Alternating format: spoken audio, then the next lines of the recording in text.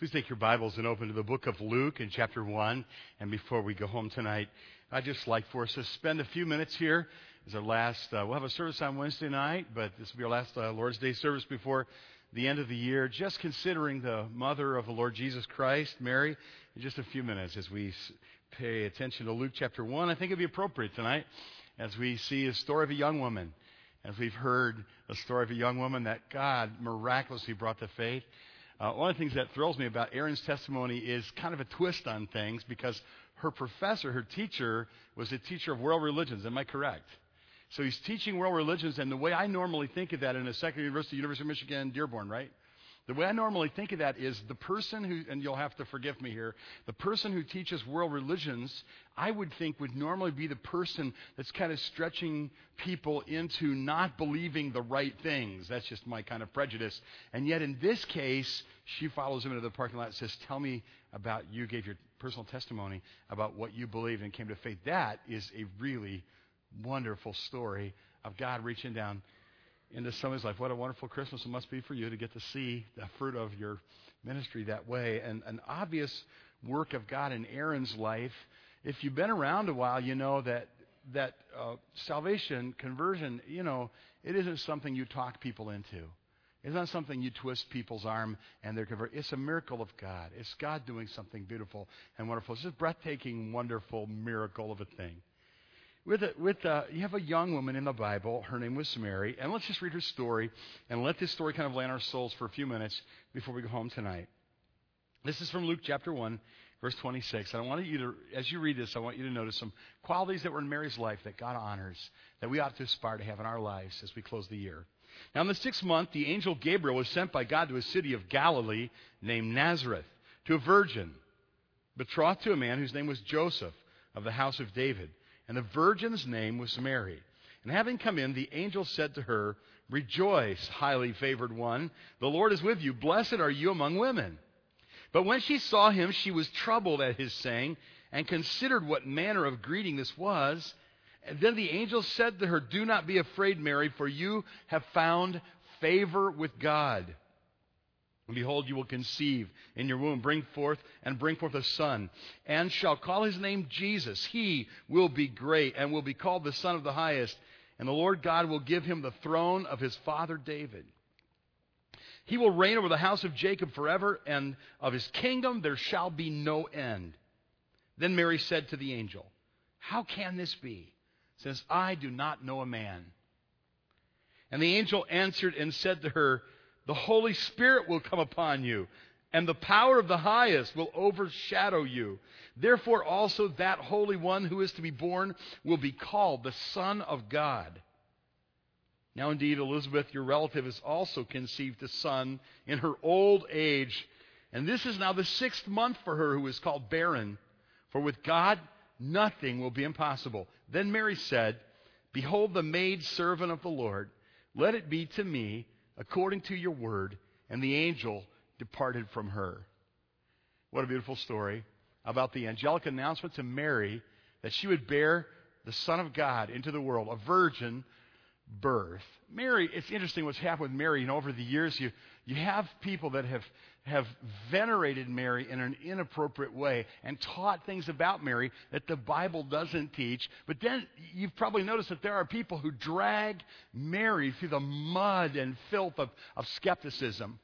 I think it was a couple of years ago, the boys were driving home from church after a Christmas service, and they noticed that somebody had raided somebody's little plastic manger scene. And in an act of what I just would have to assume was just irreverent foolishness, they took the figure of Mary and they just took it out and then they threw it out into the streets. And the boys, they came along and they found that, and they picked it up and they took it home. They put it in their room. and I'm always trying to get them to clean out their room and throw stuff away. And I'm like, why don't you throw that away? They're like, I don't want to throw that away. For a long time, every time I would challenge Chuck to throw away Mary, he would say, we're not going to do that, Dad. I want her to be here. Well, he moved away. So how do you feel about Mary? Can I just suggest some things before we go? And Tim, thank you for your testimony tonight. I appreciate that. And David, you too. I don't. Maybe David, you go up there.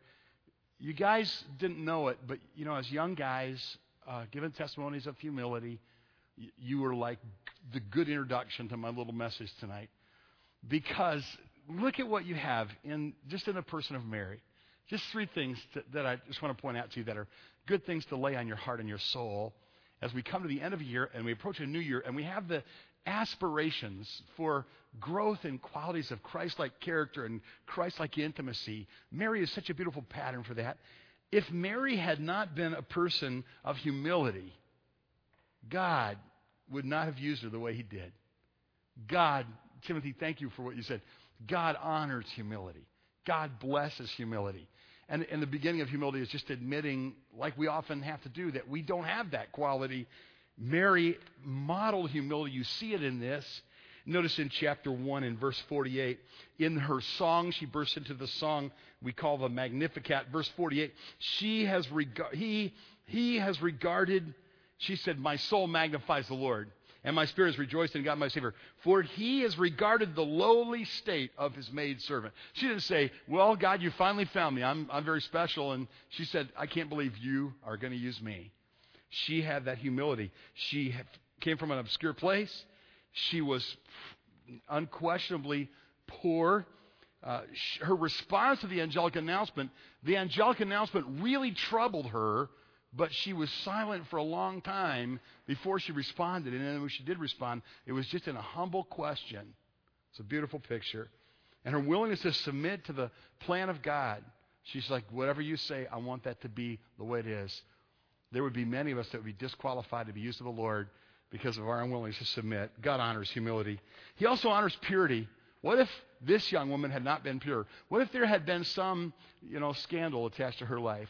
What if she had been questionable in her deportment, in her behavior, in her dress? She couldn't have born into the world the Son of God. She would not have been qualified to do that. She had to be a pure young woman. And I will tell you, that will never, never go out of style. Men and women alike. What an example in a defiled age where no one blushes anymore at uncovered flesh or lewdness of one kind or another, or vulgarity or sexual innuendo. They're the standard fare on the nightly TV. Purity and chastity have plunged into such a low degree that in comparison to the perversions which is so openly flaunted in our culture openly, it's a sickening thing to see. These things weren't a part of Mary's life in any way. There was no hint of that, no shadow of that, no question about that. Mary was humble, and Mary was pure. God blesses, he honors, he favors people who had such intimacy with the Lord that humility is the result of that.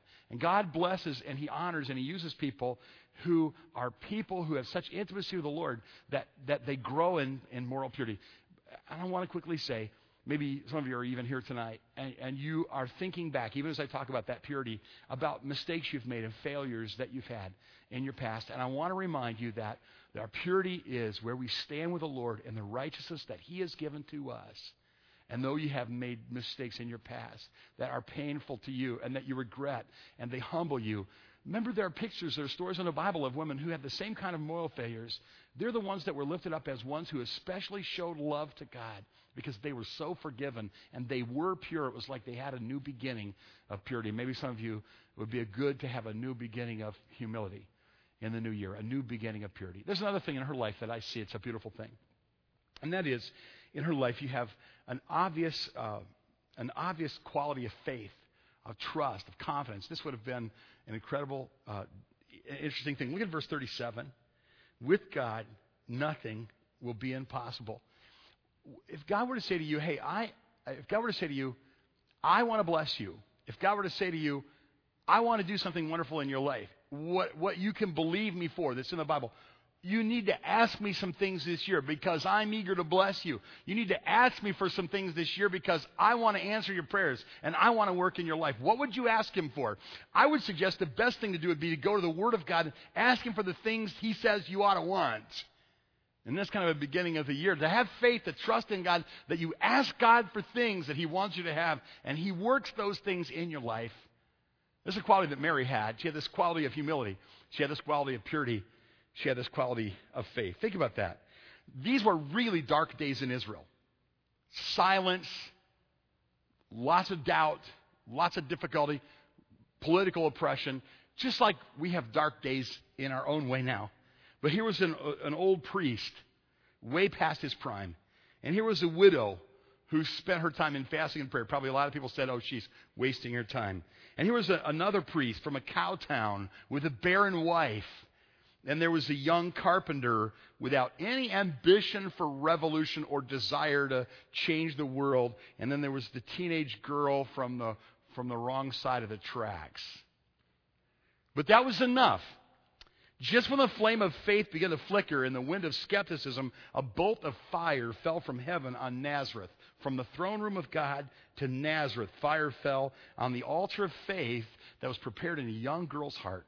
Probably a teenage girl whose sincere and genuine faith drew fire from heaven. That's quite a story, isn't it? And it is good for us to think of Mary, and we think of someone that we want to aspire to be like. We could be like Mary, especially maybe young ladies and all of us, that aspire to have the humility that God appointed humility, that God appointed purity, and that God appointed faith that she had. The fire always falls where those are there that are filled with faith. But the question is, will there be people who still believe what God has said? What will you believe God for? As you come to the end of the year and you aspire to things, maybe you regret some things about last year. And if you're like I am, you do. And maybe you aspire to some things in the new year. You're not too old and fossilized and crusty not to aspire to things next year, are you? No, you do, right? You have aspirations. What would God do in the new year? Well, these would be wonderful things to aspire to. A deeper level of humility, a greater experience of purity, to believe God for things, to have faith, to believe God for things that He said you ought to desire. So what would it be that you would capture in your heart and say, this is what God wants in my life, I desire, and that you would find favor with God? Years ago, a young girl lived in Ireland. We tell her story often because we like it. She had an unusual desire to be used of God. She would go to the slums in Ireland, and she would do ministry in a dangerous place, in the slums, to young girls. Had an amazing ministry in the slums in Ireland to young girls. Then eventually she went overseas, and she went to India and was there 54 years. Her name was Amy Carmichael, and she wrote some beautiful things. Let me read one of them to you tonight. This is what she said. From prayer that asked that I may be sheltered from winds that beat on thee, from fearing when I should aspire, from faltering when I should climb higher, from silken self, O captain, free thy soldier who would follow thee. She's saying, I don't want an easy life. I want to be used of you. Young girl. And she was used of God. From subtle love of softening things, from easy choices, weakenings. Not thus our spirits fortified, not this way went the crucified. From all that dims thy Calvary, O Lamb of God, deliver me. Give me the love that lights the way, and faith that nothing will dismay, and hope no disappointments tire, and passion that will burn like fire. Let me not sink to be a clod, but make me thy fuel, O flame of God. That's what Amy Carmichael said, and he did that. Wouldn't it be neat if there was some young woman in the house tonight that would say, I'm nobody, God, but if you touch me, I want to be used of you. I humble myself. I'm not worthy, but I want to be used of you. Work in me a great humility. Work in me a great purity. Work in me a great faith. It would be exciting to see what would happen. Young men, I believe that there might be young women, young men, maybe some older people here tonight, same way. I believe there are young women, young men here tonight too. They would be able to say, like with Jim Elliot, we appreciate so much his journals where he wrote this, light these idle sticks of my life and let them burn up for thee. I seek not a long life, but a full one like you, Lord Jesus. Everybody else is out there. They're living for their self, or they're living to gather junk, or they have some experiences. But young people who desire to be used of God, young people who desire to be unusual, extraordinary in Christ, these are rare. And tonight, maybe it would be good. We're coming to the end of the year, and one of the things that we do when we look back is we praise Him for His goodness, even as He sustained us through trials or difficulties. We thank Him for His protection. But another thing that we should do when we look back is we should examine our lives carefully and ask hard questions of ourselves and be very honest before the Lord. Donald Whitney from Southern Seminary in Louisville has written some really helpful practical books, and I want to close here tonight with a suggestion that he's given, a kind of a self-diagnostic tool, if you will. Lay this on your heart as we close tonight. Do you thirst for God? Do you thirst for God? Are you governed increasingly by the Word of God? Are you more loving than you used to be? Are you more sensitive to God's presence? Do you have a growing concern for the spiritual and the temporal needs of others? Do you delight in the bride of Christ? Are the spiritual disciplines increasingly important to you? Do you still grieve over sin? Are you a quicker forgiver? Do you yearn for heaven and to be with Jesus? And could I add these three questions based on Mary's example to us? Are you growing in humility? Are you eager to grow in humility? Are you increasing in your own personal purity? And is your faith increasing? Carry these ideas on your heart as we close the year. And as you spend time, private, quiet, peaceful time with the Lord, why don't you just say to Him, Lord, I want to be used of you. I want my life to be pleasing to you. Luke chapter 1, verse 30, I want to find favor with God. Favor with God.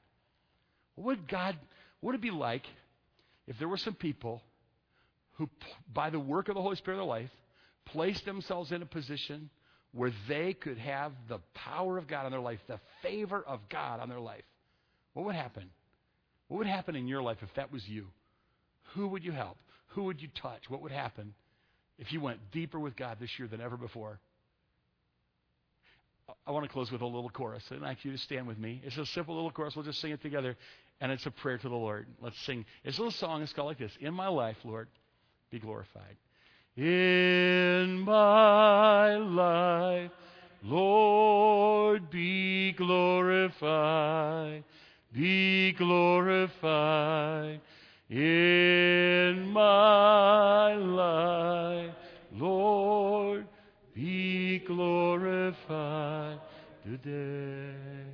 Heavenly Father, we are thankful tonight for this beautiful Lord's Day. It's been a sweet and happy day, a treasure for us.